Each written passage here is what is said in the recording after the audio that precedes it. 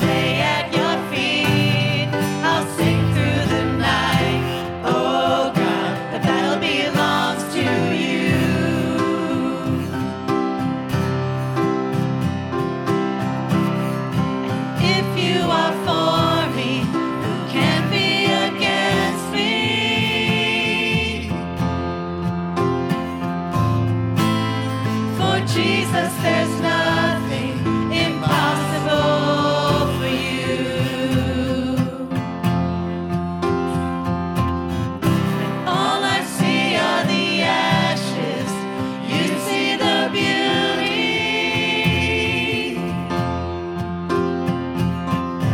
When all I see is a cross, God, you see the empty tomb. So when I fight, I'll fight on my knees with my hands lifted high. Oh God, the battle belongs to you, and every fear I lay at your feet. I'll sing through the night. Oh God, the battle belongs to you.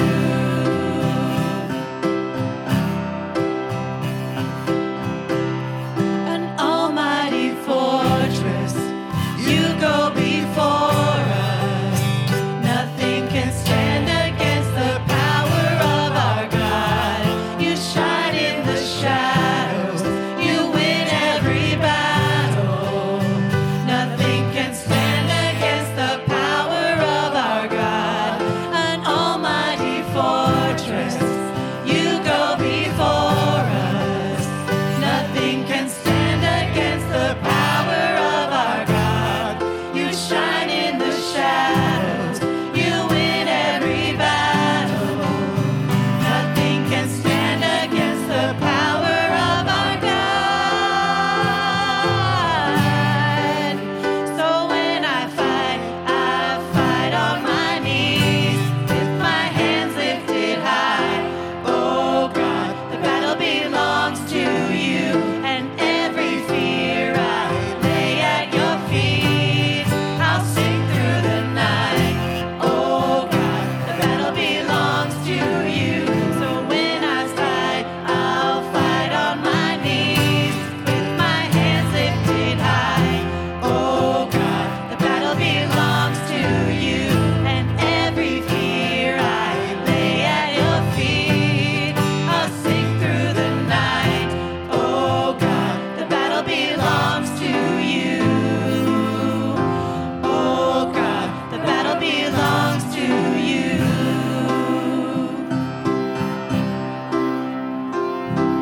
Well, that's the problem. It's his battle, it's not ours. We try to fight battles thinking it's our battle, and we try to fight it in the power of our flesh. We're not going to get anywhere, but when we fight the battle that he has put before us, and he's the one doing the fighting and using us, then victory is certainly ours. So good to have you in the Lord's house this morning. So grateful for each person here. If you're watching by way of YouTube or Facebook, we're so glad to have you with us, and want to remind you that all the messages are archived. You can go back and pick those up if you'd like to, and we're in the study on the life of Christ right now, and I am thoroughly enjoying it. I'm having a ball studying this. I'm learning stuff every single day. You can go through Bible college. You can pastor for almost 50 years, and every time you pick up the Word of God, you still learn new things. So, or maybe it's because I'm so old, the things I learned today, I actually knew before, but I just forgot about them. I don't know. Either way, it's a blessing. Amen? Our Father, we're so grateful and thankful that you allow us to be your children. God, in a world that's so dark, in a world that's going just as fast as it can downhill, Lord, you are in control, and we're so glad you are at the wheel. Father, we pray that your will would be done in our lives, in our families, in our church, in our city, in our state, in our country, in this world. God, we pray for worldwide revival. We pray for a revival right here. May today it start in the hearts and the lives of people that are gathered here at First Baptist Church. Lord, we love you. Thank you for loving us in Jesus' name. And all of God's people said, Amen. Thank you. You may be seated. Thank you so much for being here. Welcome. Congratulations. You made time change. You did real well. I'm so glad for you. I'm thinking that if the rapture occurs on a Sunday when it's time change, some people are going to miss it. You know that? So be grateful that you got it covered today. So, tempted by Satan will be the lesson today, the sermon from the Word of God. And also want to mention we'll be having Holy Communion at the end of this service. So here's what I want you to do all throughout this message. The Bible talks about having ears to hear and eyes to see the things of God. And not talking about spiritual, our physical eyes and ears, talking about spiritual eyes and ears.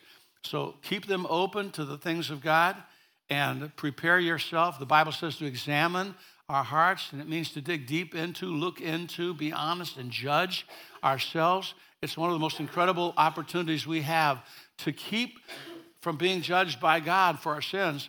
We judge ourselves. That's God's provision. That's not my interpretation. That's what God says. And so examine your own hearts. Make sure you're ready for that. Next Sunday, Lord willing, we'll be preaching on the call of the first disciples. Actually, it's not the call of the first disciples. I changed that. It's the first disciples.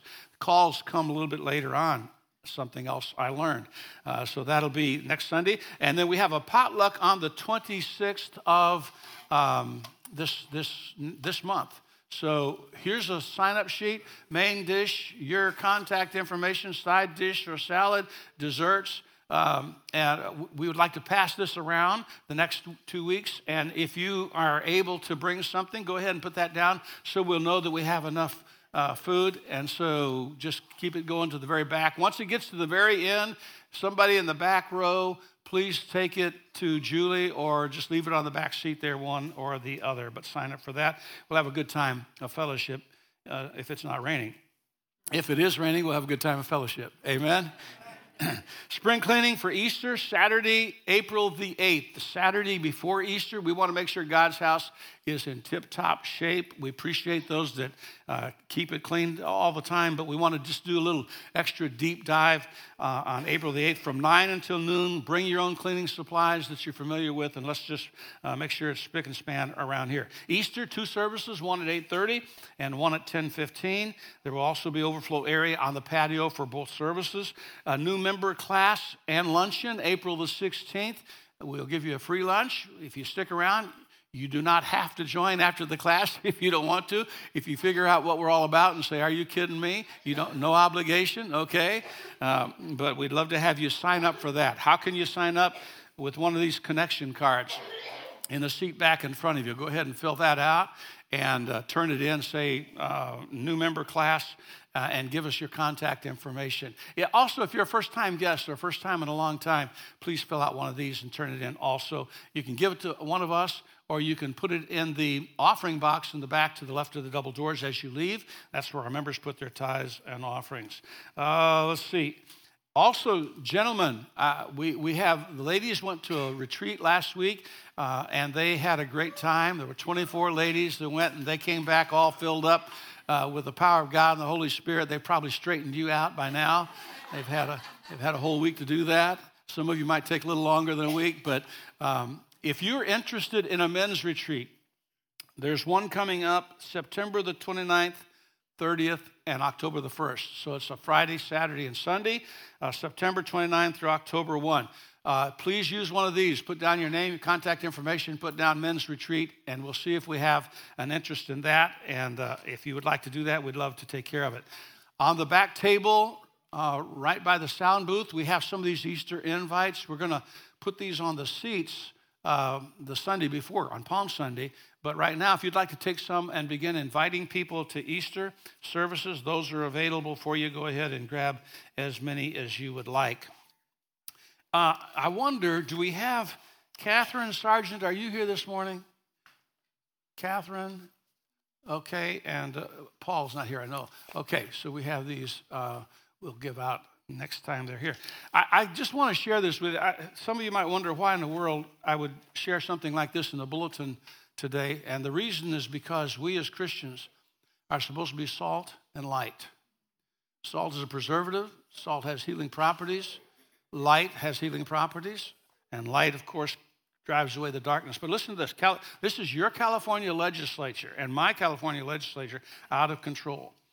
Here's what I wrote. This doesn't fit with the sermon today, but you need to be aware of what your state legislatures are doing already this year. Here are 10 most unwanted, offensive, and dangerous pieces of legislation proposed by the California legislature. AB 957 threatens parents with loss of custody of their children over transgenderism. If you don't agree with your child's desire to transgender, then your kids can be taken away from you if they pass this. AB 655 allows minors to consent to counseling without parents. Should be ACA, I think I have that right. 5, repeals traditional marriage. Proposition 8, one man, one woman marriage from the state constitution, removes that from the state constitution. AB 315 enables anyone to sue pro-life pregnancy centers over false or misleading speech regarding abortion. AB 1078 usurps local control of books and curriculum in public schools. You know why? Because parents are rising up. Parents are saying, enough of this stuff. We don't want this kind of stuff taught to our kids. So they're going to try to make it a law in California that's out of your hands. Senate Bill 345 replaces term unborn child with the term fetus in state codes, further seeking to dehumanize babies. AB 659 mandates HPV vaccine for public and private school teenagers, which assume they will be sexually active. Senate Bill 58 legalizes mind-altering magic mushrooms for recreational use. Why not? We've got alcohol, we've got marijuana, we've got other stuff. Why not just, you're out there on the roads with these people, folks. I ride along with the Coronado Police, and it's amazing the number of people that are out there smoking weed and driving intoxicated. So this is just another way to have problems, I think. AB Assembly Bill 1432 requires insurance companies to cover abortions and transgender treatments. AB 5 intends to implement LGBTQ indoctrination training for teachers, all teachers. So let's write or call our elected officials. It's the least we can do. May God save California. So if you don't think that's appropriate, I'm sorry. I think it's very appropriate for children of God, Christians, to stand up and be light in an otherwise very dark world. So let's stand and we'll continue to worship the Lord in song.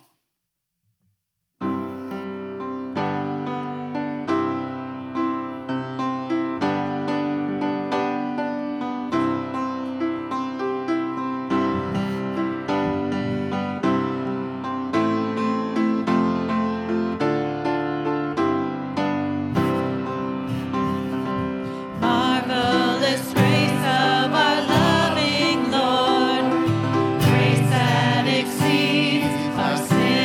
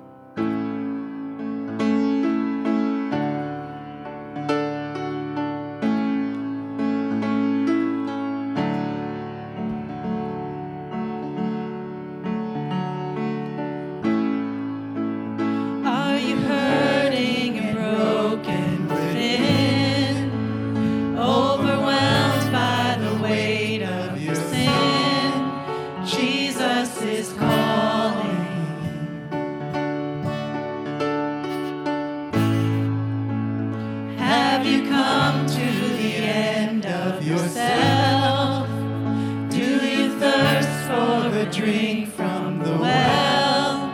Jesus is calling.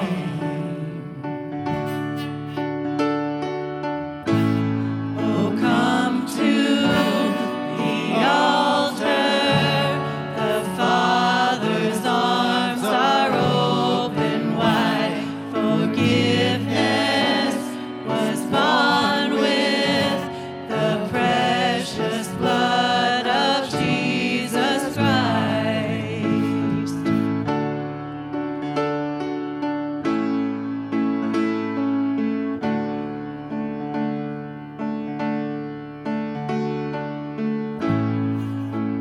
Leave behind your regrets and mistakes. Come today, there's no reason to wait. Jesus is calling.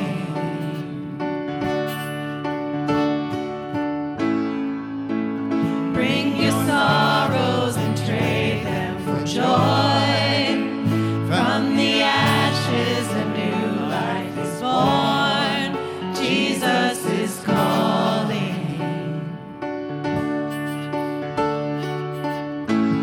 Oh, come to the altar. The Father's arms are open wide. Forgiveness was bought with the precious blood of Jesus Christ. Oh, come to the altar. The Father's arms are open wide. Forgiveness was bought with the precious blood of Jesus Christ.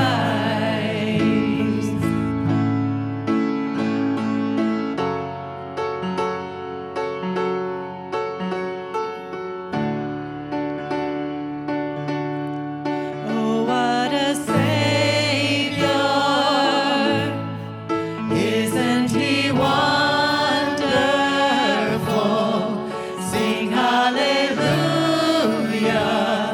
Christ is risen.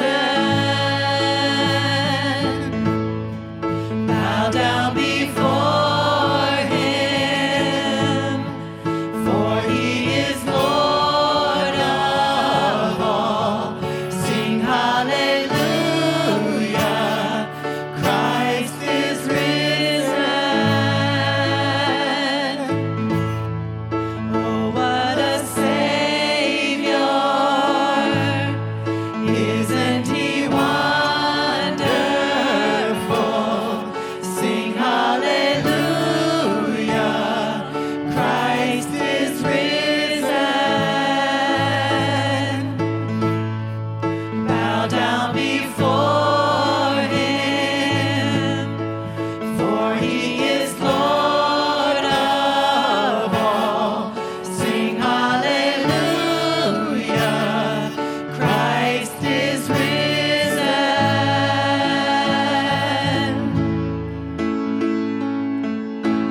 Oh, come to the altar. The Father's arms are open wide. Forgiveness was bought with the precious blood of Jesus Christ. Oh, come to the altar. The Father's arms are open wide. Forgiveness was bought with the precious blood of Jesus Christ.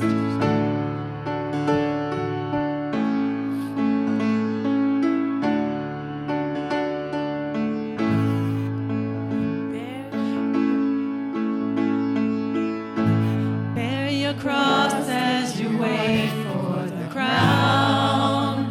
Tell the world of the treasure you found. Amen. Amen. Thank you, praise team. Thank you so much. Appreciate you and love you. Love what you do for us and leading us to the throne of God's and worshiping him. All right, boys and girls, would you come up here from First Baptist Church, all the young ladies, all the young men, for just a minute? I want to show you a little short video in a second, and then I want to talk to you for a minute about something that's very real, that every single person understands and knows about. So, yeah, come on back. Is that Philemon back there? Hey, Philemon, did you get our goodie box or did it pass you? Oh, man, we put $500 bill in there just for you. Oh, my goodness. Well, good to have you, man. Good to see you. God bless you. Glad to have you back. All right, there's a hug. Okay. All right, boys and girls, I want you to watch. How many like videos? Nobody likes videos? Do you like to watch videos? You want a little short one? Okay, we got a little short one to show them. Watch right up here with your moms and dads. You can have fruit snacks, but you can't have them right now, okay? You gotta wait. You gotta wait until mommy and daddy come back, okay? You can't eat these yet. You gotta wait until we come back. I'm gonna leave them right here. Don't touch them. Wait, okay? We're gonna come back. Don't eat them yet. Don't eat them. We'll be right back. We just gotta go get something. Just wait a second.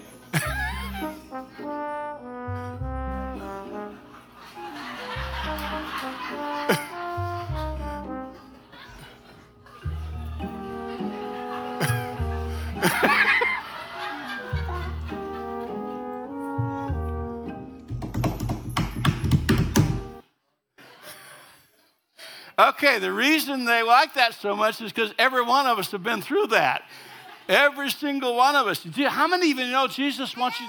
Huh? How many know that Jesus wants you to do good things? How many know that? Everybody? Yeah, he wants you to do good things. How many know that there's a devil? And the devil wants you to do what kind of things? Bad things. That's exactly right. And you know what? The devil came to Jesus and wanted him to do bad things. And what did Jesus say? He didn't say, I don't know. He said, no. He said, no. And then he said, get out of here, devil. So when the devil tries to get you to do bad things, I want you to stand up to him and stand against him. And the Bible says he'll run away from you. So let's practice this. Can you say, get out of here, devil? Get out of here, devil. Let's try it again. Get out of here, devil. Get out of here, devil. Again.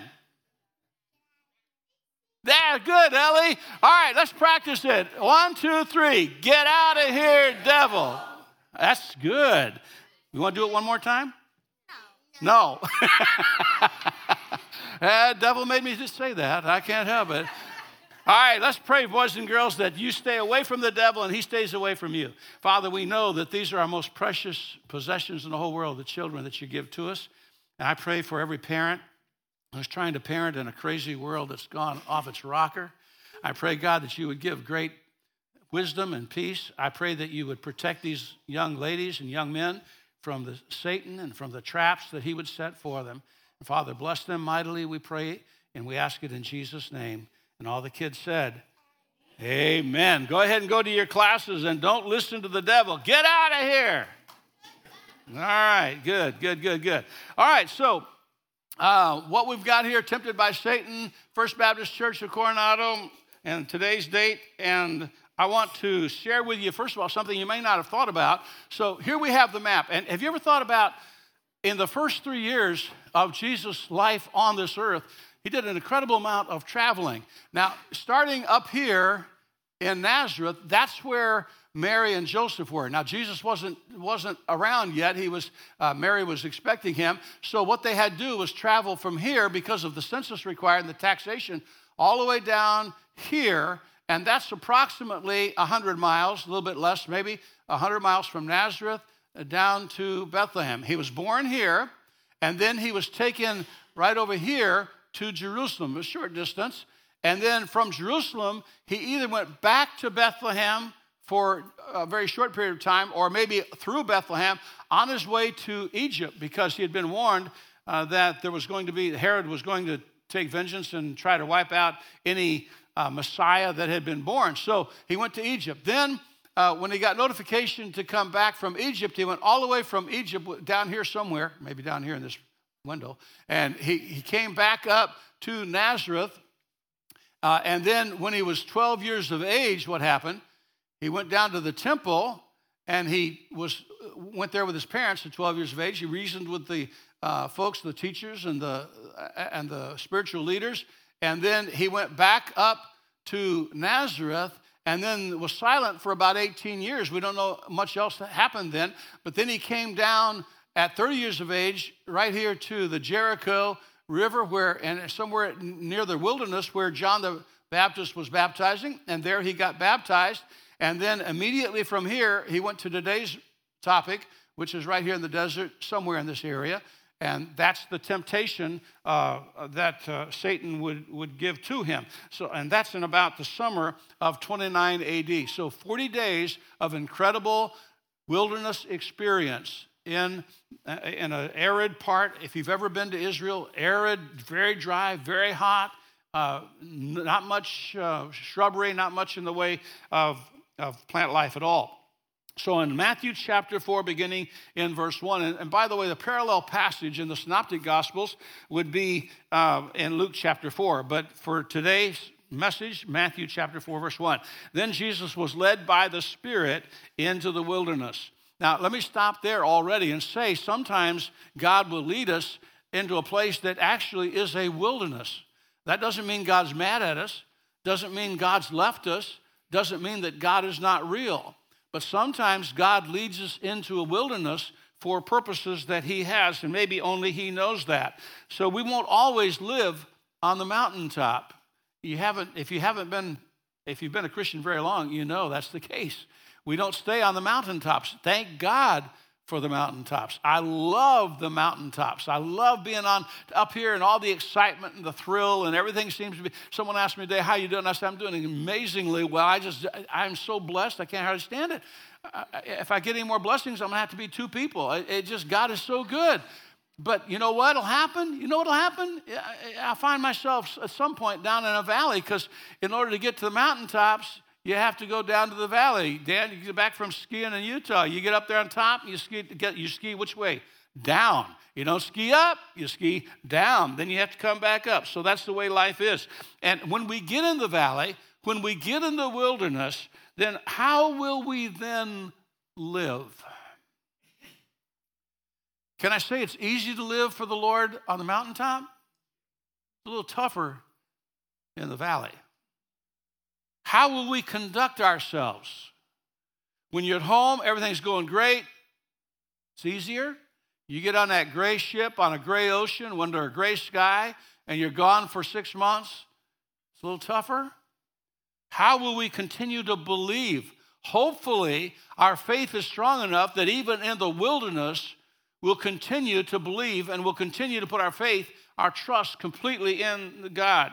So it says here, Jesus was led by the Spirit. Notice that. He wasn't wandering around on his own. Of course, he was the Son of God anyhow.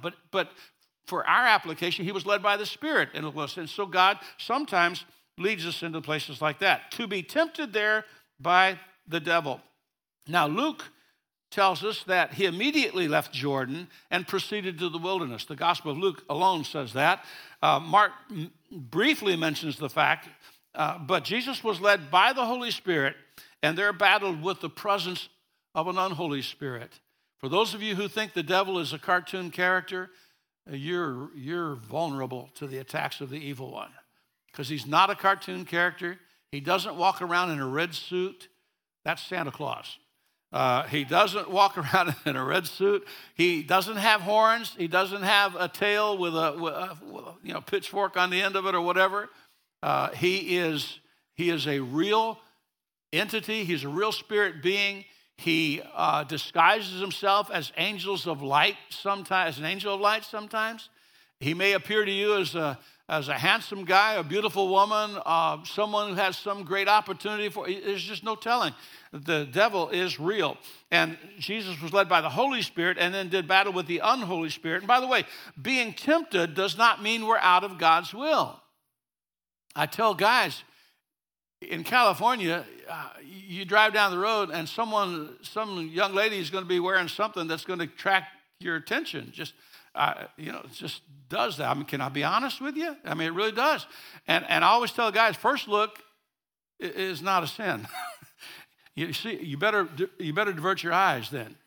The second look, you're starting to tread on thin ice. You're in a bad situation. Being tempted does not mean we're out of God's will necessarily. There may be temptations while we're in the perfect will of God. As a matter of fact, that's a great time for Satan to attack. Because when we're in the will of God, everything's going well. We think we're doing well. We're following God. We've got our devotions. We're reading the Bible. We're praying. We're trusting God. Everything's great. And then all of a sudden, he sneaks his way. He worms his way into our life. So we could be tempted while in the perfect will of God. And again, temptation in and of itself is not sin. Now, he was tempted, but the Bible says for 40 days and 40 nights he fasted and he became very hungry. Anybody here ever done a 40-day total complete fast? I don't think so.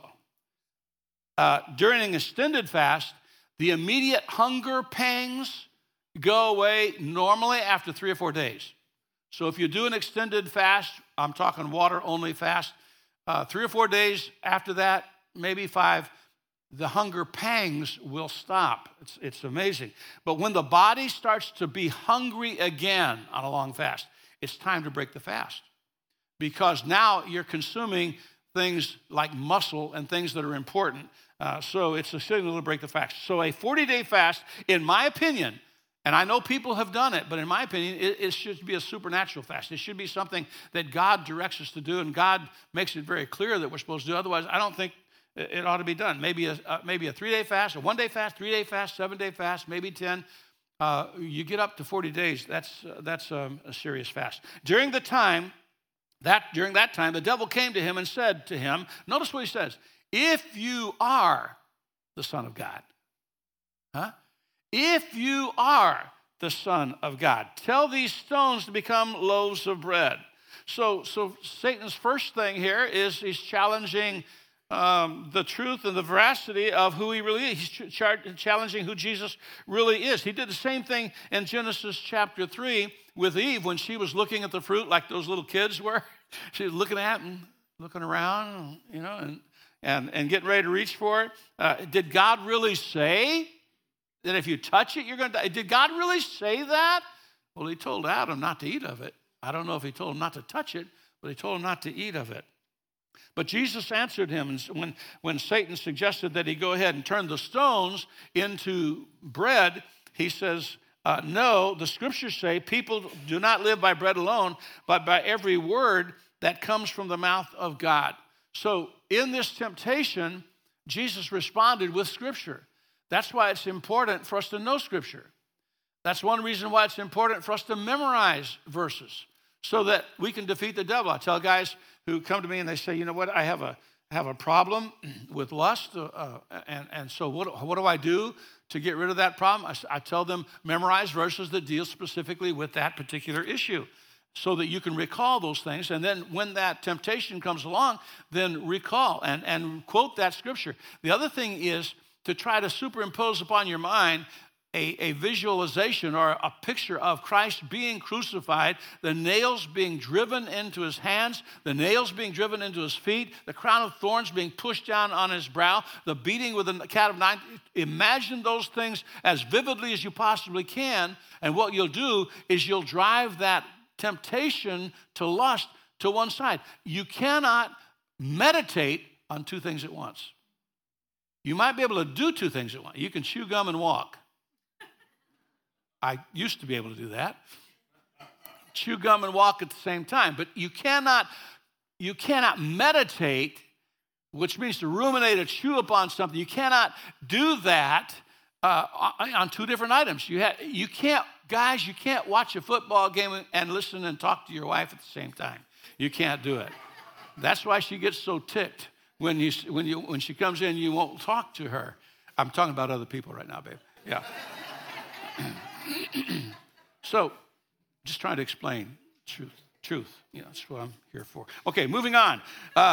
So Jesus responds with the word of God. And then the devil, not satisfied, not finished tempting him, took him to the holy city, Jerusalem, to the highest point of the temple. I'm not sure. I should have looked it up, figured out how tall it.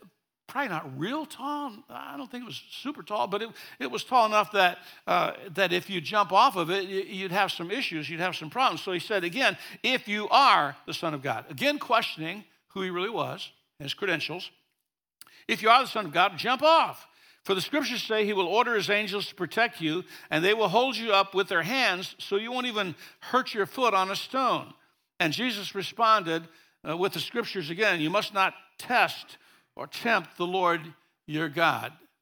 He could have done that. He could have come down off that temple and not had a scratch or a bruise. But he said, don't tempt, don't test God. Sometimes we tempt and test God by doing things we know we shouldn't do or playing with the idea of doing things that we shouldn't do. And as a result, we get ourselves into trouble. He was quick to say, no, I'm not going to do it. Get out of here, basically. Leave me alone. You must not tempt the Lord thy God. Next, the devil took him to the peak of a very high mountain, somewhere, I think this was also in Nazareth. I think it was in that area, and it was in some of the higher parts of that. There's a rather large drop-off. I love how God, when I'm doing these messages, I was just telling Rachel about this. I do these messages, and I'm like, I think 4 weeks ahead right now, and what I've got going in the next series, and I'm starting on the Easter message. But God keeps doing things. For example, I got a post yesterday. This message had been put together basically 3 weeks ago, and I got a message and a photograph from one of my preacher friends of Nazareth saying this is the high place, perhaps, that Jesus was. And it's like, thank you, Lord. I appreciate that. And in my devotions today, totally unconnected to the messages, was Luke chapter 4, which correlates with Matthew chapter 4. It's kind of the other text that we would use if we were going back and forth between the two. So he keeps affirming that this is, in my opinion, that this is what he wants preached, and this is what he wants talked about. But again, the devil took him to a very high mountain, showed him all the kingdoms of the world and all their glory. So somehow he supernaturally showed him. I know that it's not natural to be able to see all the kingdoms of the world. God somehow allowed the devil to show him all the kingdoms of which the devil was predominant. And he said to Jesus, I will give it to you. He said, if you will kneel down and worship me.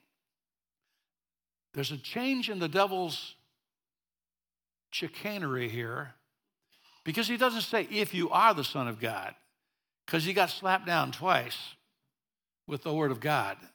So now he doesn't say that. He says, here's the kingdoms of the world. They're my domain right now. I will give them to you if you would just kneel down and worship me. So he appeals now to compromise. And that's sometimes where the devil will go with us. When he can't get us to outright sin and participate in a particular sin, he will try to get us to compromise and kind of move a little bit. And here's what's happened in the United States of America since I've been on the face of this earth. The world, the scriptures are right here.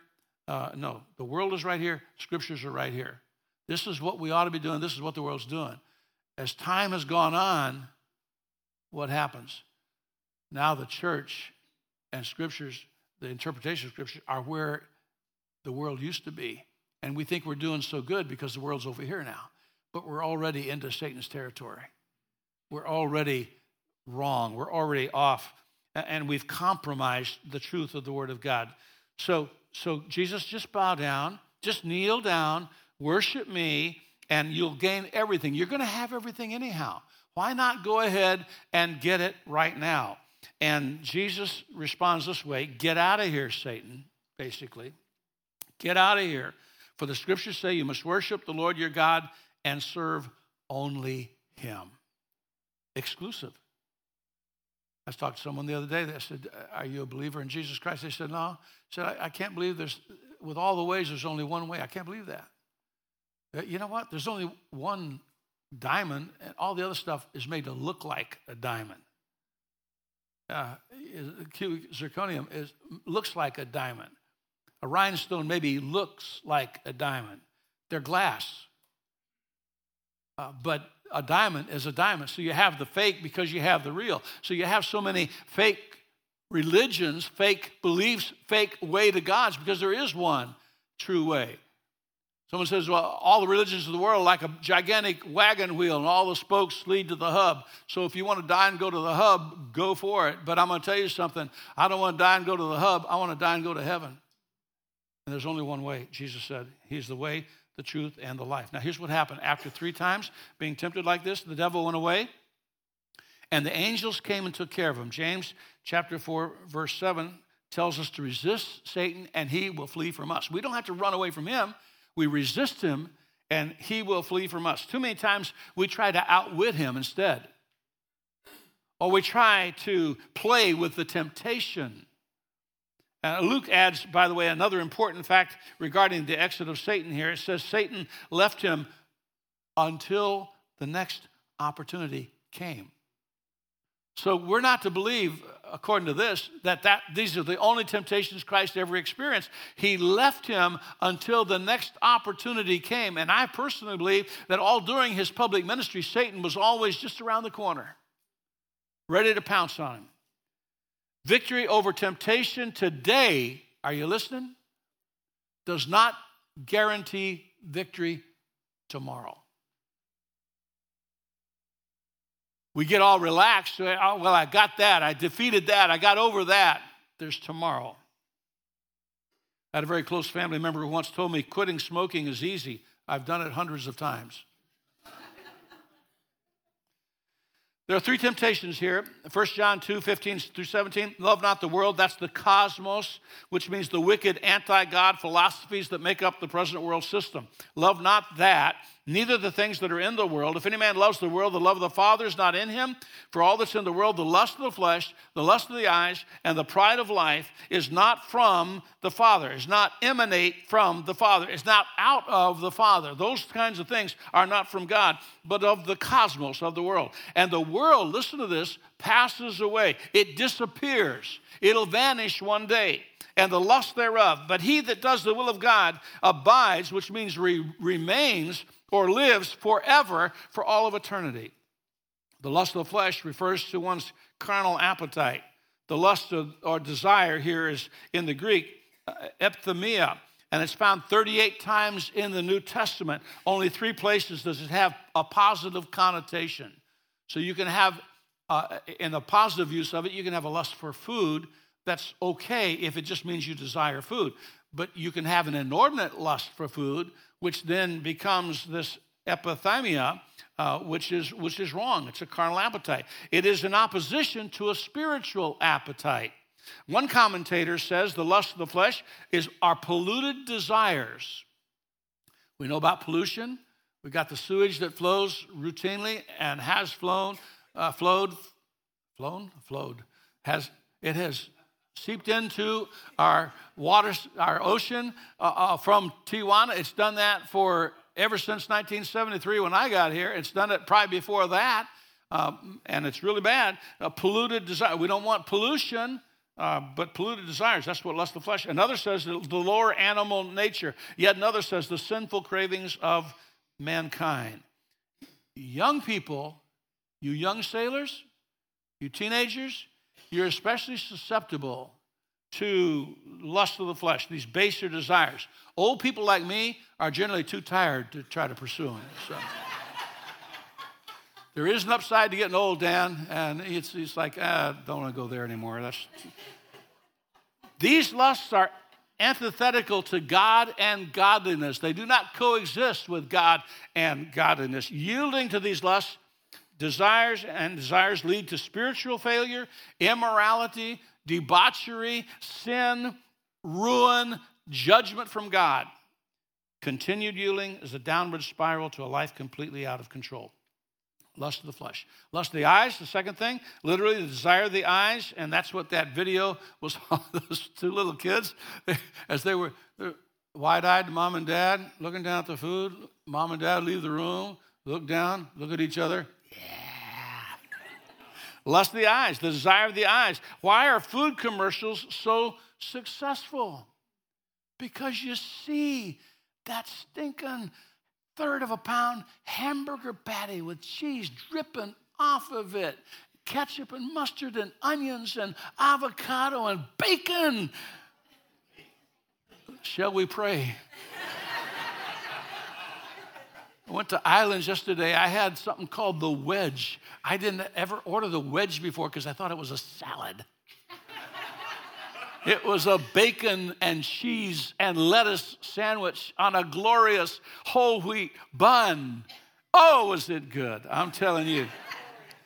And why do they employ, why do toothpaste commercial and deodorant commercial employ attractive, beautiful young ladies or handsome young men? What is sexy about brushing your stinking teeth?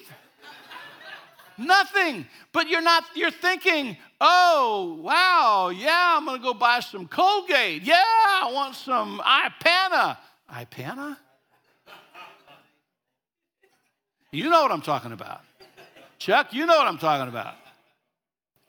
So why do alcohol commercials feature young adults having a great time, having a blast? Because old, broken down alcoholics are not very attractive. That's why. These are sinful cravings, which are activated by what people see, and what people see leads to covetousness. And covetousness is a part of what makes up the cravings of sinful mankind in this context. And desiring to have what others have because you're jealous of them is an entirely wrong motivation. We ought to rejoice when a brother or sister is blessed in some amazing way. We ought to. Somebody, do we need a nurse over there? Do we need somebody? Okay, do we have anybody, medical? David, come and help him out here. Maybe he might need to lie down. Is he passed out? No, okay, all right. All right, let's have a word of prayer. Father, we pray now for our brother Fred. We pray, God, that you would take care of him, that you would supply his every need physically, and whatever else that he needs. Father, we know you're a God who loves us and takes care of us, and we're precious in your sight, and so our dear brother here is precious in our sight. And God, we pray that you would help him to recover very quickly, and that whatever he needs would be met by you as the great physician and his Lord and God and Savior. We pray in Jesus' name. Amen. Do we need to move him anywhere? Do we need to call an ambulance? Does anybody know? David's got him? Okay. All right. We're okay? We're okay right now? Okay. Okay. Let me know if we need anything at all. We need to do anything at all differently. Should we call 911? What do you think? Let's would somebody do that? Who could do that for us? Okay. Did somebody raise their hand? Yeah, call please. 911. Just tell them, yeah. Please come.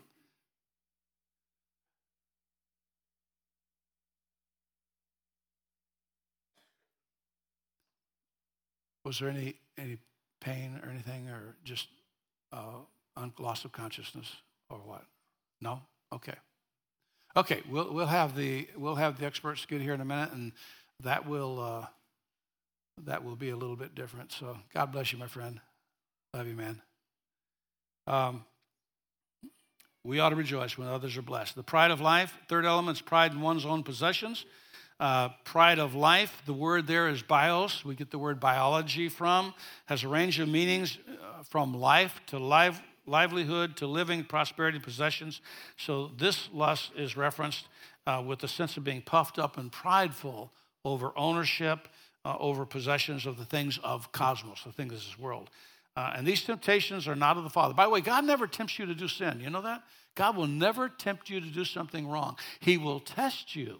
And that's an entirely different thing. James said, let no man say when he's tempted, I'm tempted by God, for God cannot be tempted with evil. Neither tempts he any man with evil, but he does test or try people to see if their faith is strong or not. And we are tempted by our own lust and enticed. We're baited, we're entrapped by our own sinful desires. And when sin or lust is conceived, it brings forth sin, and sin, when it's finished, brings forth death.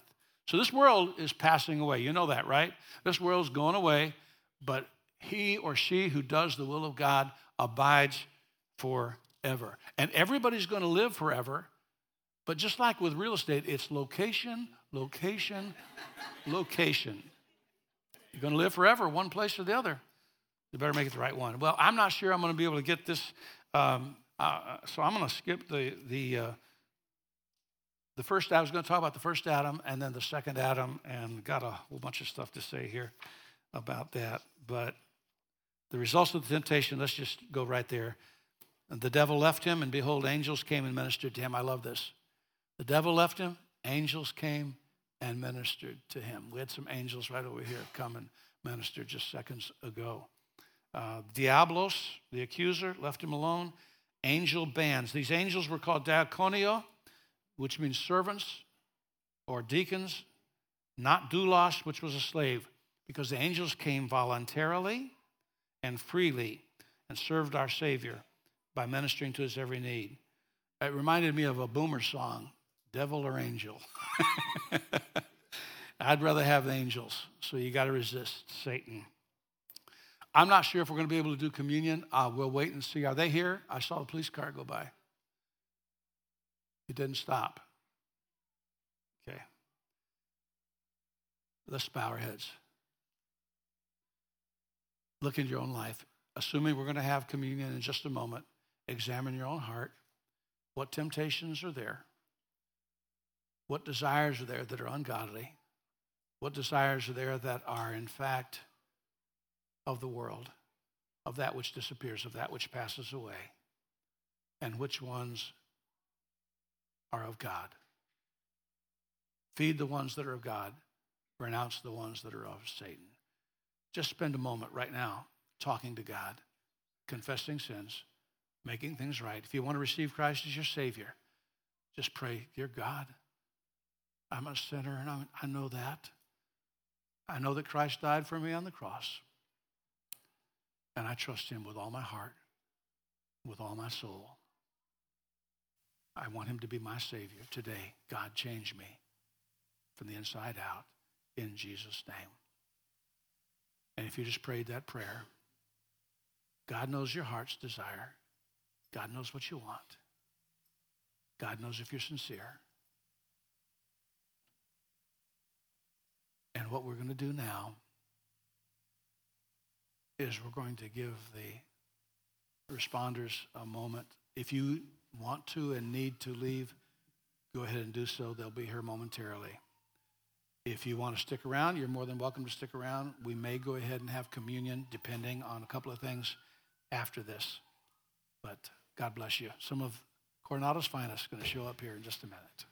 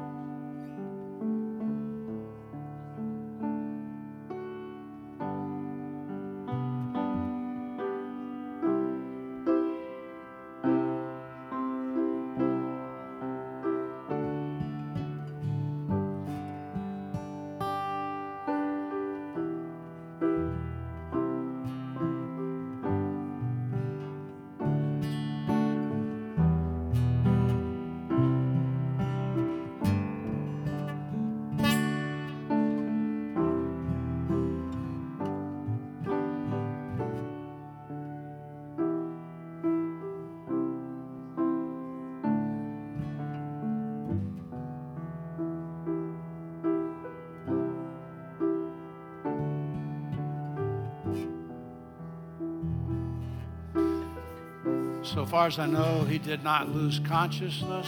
It looked like he might have was shuffling his feet a little bit and kind of lost his footing and fell.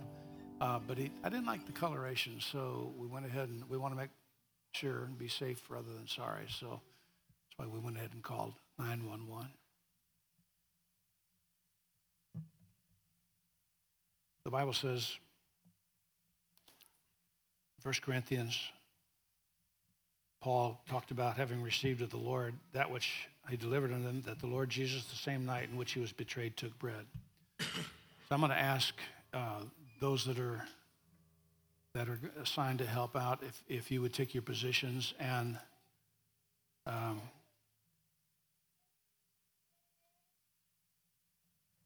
someone on this side over here. There you go. And if anyone needs the communion elements and you don't have them yet, would you please raise your hand if you intend to take communion?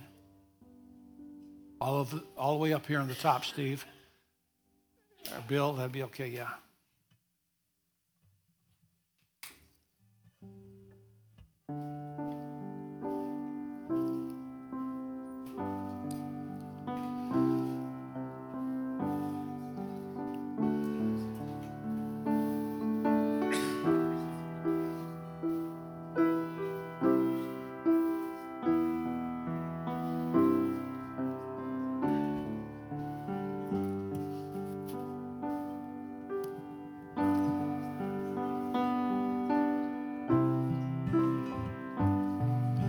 Anyone else who did not receive the elements, raise your hand up. I don't see any hands, so thank you guys.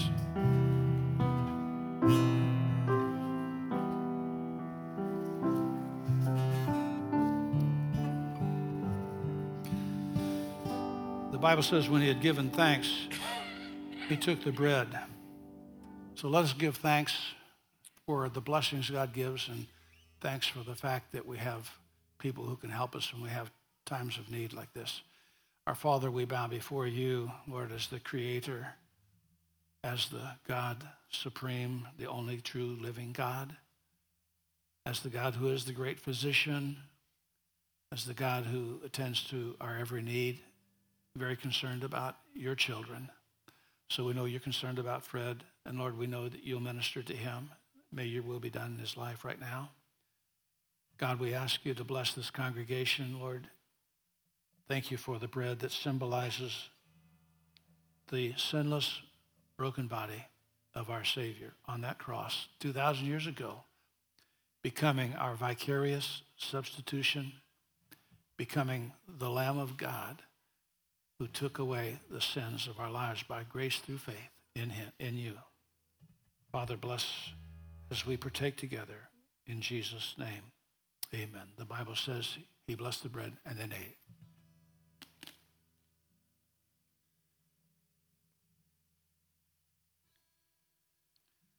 Next, the Bible says he took the cup and he gave thanks. Father, we thank you again, not only for the broken body, that Lamb of God, but for the blood, because without the shedding of blood, there is no remission of sins. So, Father, just as Israel was delivered by the blood of the Lamb being applied to the doorposts, so we're delivered by the blood of the Lamb of God that was shed on the cross so that we could have everlasting life. Lord, may we keep forefront in our minds and hearts the idea that this world passes away, it disappears. But he that abides and does the will of God abides forever with you in heaven. Thank you for securing that at such a terrible price of the blood of your Son. We pray in Jesus' name. He took the cup and he said, drink ye all of it. Then they went out to the Mount of Olives. They sang a song before they did so. And our chorus that we like to sing is, thank you, Lord, for saving our soul. Thank you, Lord, for making us whole. So as we stand, and as much as possible, as much as you feel comfortable doing so, join hands with those that are around you, and let's sing this chorus together. Thank you, Lord, for saving my soul. Thank you.